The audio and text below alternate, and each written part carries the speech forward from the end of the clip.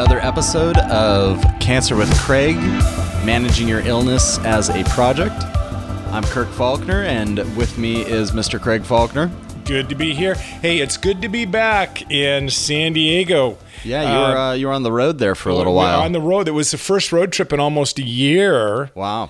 Marilyn and I drove up to Utah and had a great trip, but it's always good to be back in San Diego. Now, if I recall, you're not really supposed to be taking road trips right now. Well, I'm breaking a few rules. I'm still not supposed to be out in the public. True. But you look good. Well, I'm not supposed to be on airplanes. So we drove up there and we broke up the trip. We drove to St. George. We stayed overnight. Then we went up to Provo. I will say when we drove home, we drove all the way in one shot. Yeah. But it turned out good. I mean, no problems. Good. You got to see some of the other kids? Got to see Allison. We did a podcast up there. Yeah, where she accused me of being the one who steals the spotlight and then proceeded to talk about herself for a half hour. Oh, now. And we saw Blake, so we had a good time. And all in all, it was a great trip. That's great. Any big news in the fight against the multiple myeloma? A couple of big things happened in the last few weeks that would be fun to talk about. Let's see, I'm at day 75 or so from my stem cell transplant. The big thing we're pushing for is day 100.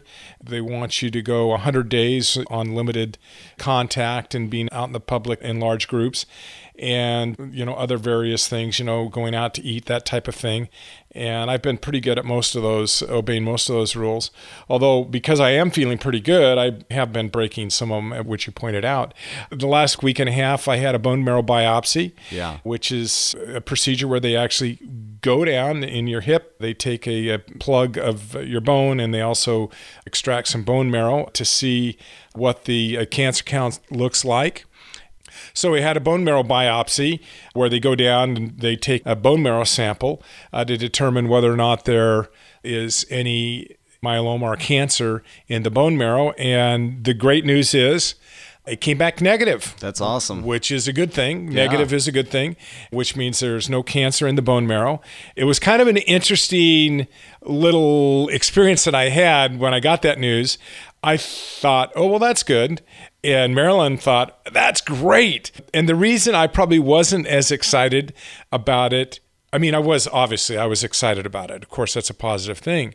But where my mind went was, okay, well, that's half of the equation is where is the myeloma count in my blood? And of course, Marilyn understood that, but I chose to kind of interpret or accept that information with a little less enthusiasm, because I know that my myeloma count, which is measured by a thing called the M-spike, still is not down to zero, which is what the doctors are pushing for. Now, before you get the results from a test like this back, how are you feeling? Like, how much anxiety are you feeling just like, say, the day that you're getting your test results back? I'm not feeling a lot of anxiety. I've had so many blood tests. I've had so many results back. I'm really not wrought up a lot. You obviously are on edge, maybe just a little bit. It probably would be silly for me to say there isn't a little bit of angst, but it's nothing that really kind of keeps me up at night worrying about it. Yeah. I'm just wondering if maybe because you've gotten your mind set to be ready for bad news or to be ready for anything that comes up, if when you do get good news, like that your bone marrow test comes back negative, if you're in a state where you're so ready for bad news or you're ready for anything to come at you that, you still are focused on the bigger picture and don't get as much of a chance to celebrate the smaller little victories? I think that's very accurate. I think that's well stated, that I probably am a little bit jaded towards the news. And thank goodness that I've got Marilyn there that can kind of kick me in the pants and say, she's looking for any good news she can get.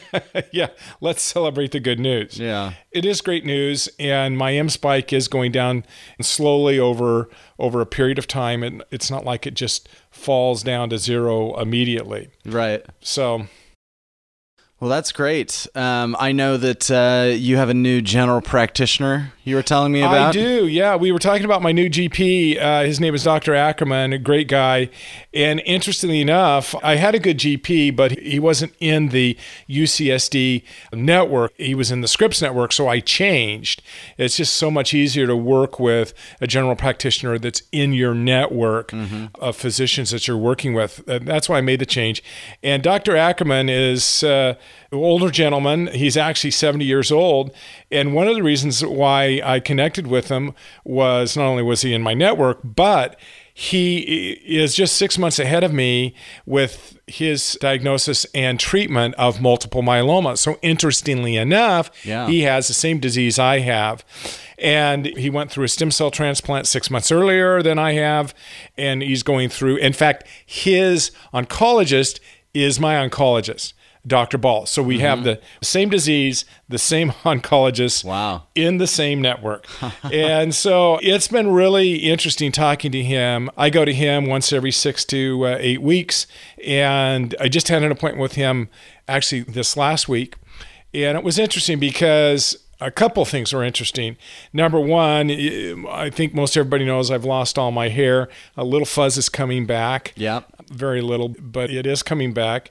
And I mentioned to you this morning, Kirk, I am enjoying being bald just a little bit more than what I thought I would enjoy. Well, you're enjoying it so much that you got something pretty cool in the mail today. That's right. In fact, we'll put a picture of that up as the picture for this episode. Yeah, exactly. Do you want me to say it? Yeah, go ahead. Craig got his very own, I don't know if you've seen the show Breaking Bad, but he got his very own Heisenberg hat. It looks... Is it the exact same hat from the show? It's great. Yeah, so for those of you who know what it is, you can enjoy the picture, and for those of you who don't, you'll see what it is. So anyway, I was talking to Dr. Ackerman. His hair, and again, he's 6 months ahead of me. He's got a full head of hair. It's white, and it's really curly. And I said, so was your hair always that curly? And he laughed. He said, no. He said, I've never had curly hair. He said, it's been wavy, but not curly. And I mean, it is full on a very thick head of hair that's white and curly. Yeah. So are you hoping that your hair comes back in an afro? A white afro. White afro? That's going to be awesome. No, not really. No, I'm actually hoping that my hair comes back thick and blonde. Yeah. So we'll see. We'll see what happens. Well, Frankie just came in the room with a ball, and he looks like he wants to go out and play a little bit. How's Frankie been as a recovery dog? He's been a great dog. He's been very patient with me when I don't feel like getting up, throwing the ball to him or taking him. He relaxes, and I don't know. I don't think you could ask for a better dog. Yeah. To go through a recovery. Oh, I wanted to mention one other thing that I thought was interesting as a result of my meeting with Dr. Ackerman. We were talking a little bit about the illness and his experience and journey and my experience and journey. And he shared, I wish I could remember the philosopher, but a 16th century philosopher that said, make friends with your trials in life. And we talked a little bit about how important it is when you have any kind of illness, especially a terminal illness like this, that you can either fight it or you can make friends with it.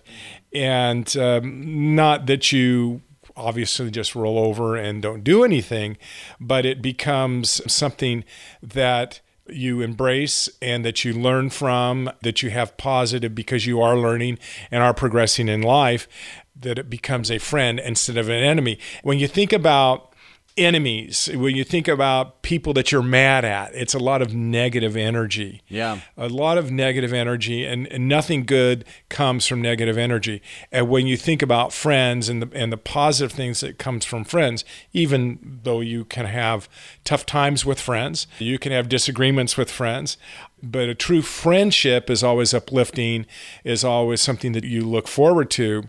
If a trial becomes like a friend, someone that you become really familiar with and you learn kind of how to deal with that friend, it becomes much more rewarding and interesting to deal with. Yeah. So I think that is an interesting concept. I like that. I think of a friend as somebody who accepts you, and your friend is, somebody that you accept.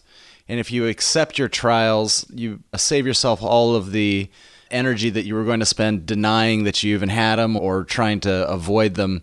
And you can use that energy to, solve the problems at hand rather than sitting around denying that you even have a trial to begin with. Yeah, and that's maybe why I responded a little bit the way I did when I got the results for my bone marrow biopsy. I understood about this friend that I have, multiple myeloma, that there are really two main things that I need to be concerned about: keeping cancer out of my bone marrow, but also eradicating the cancer from my blood. Right. So I don't want to overlook that part of the friendship.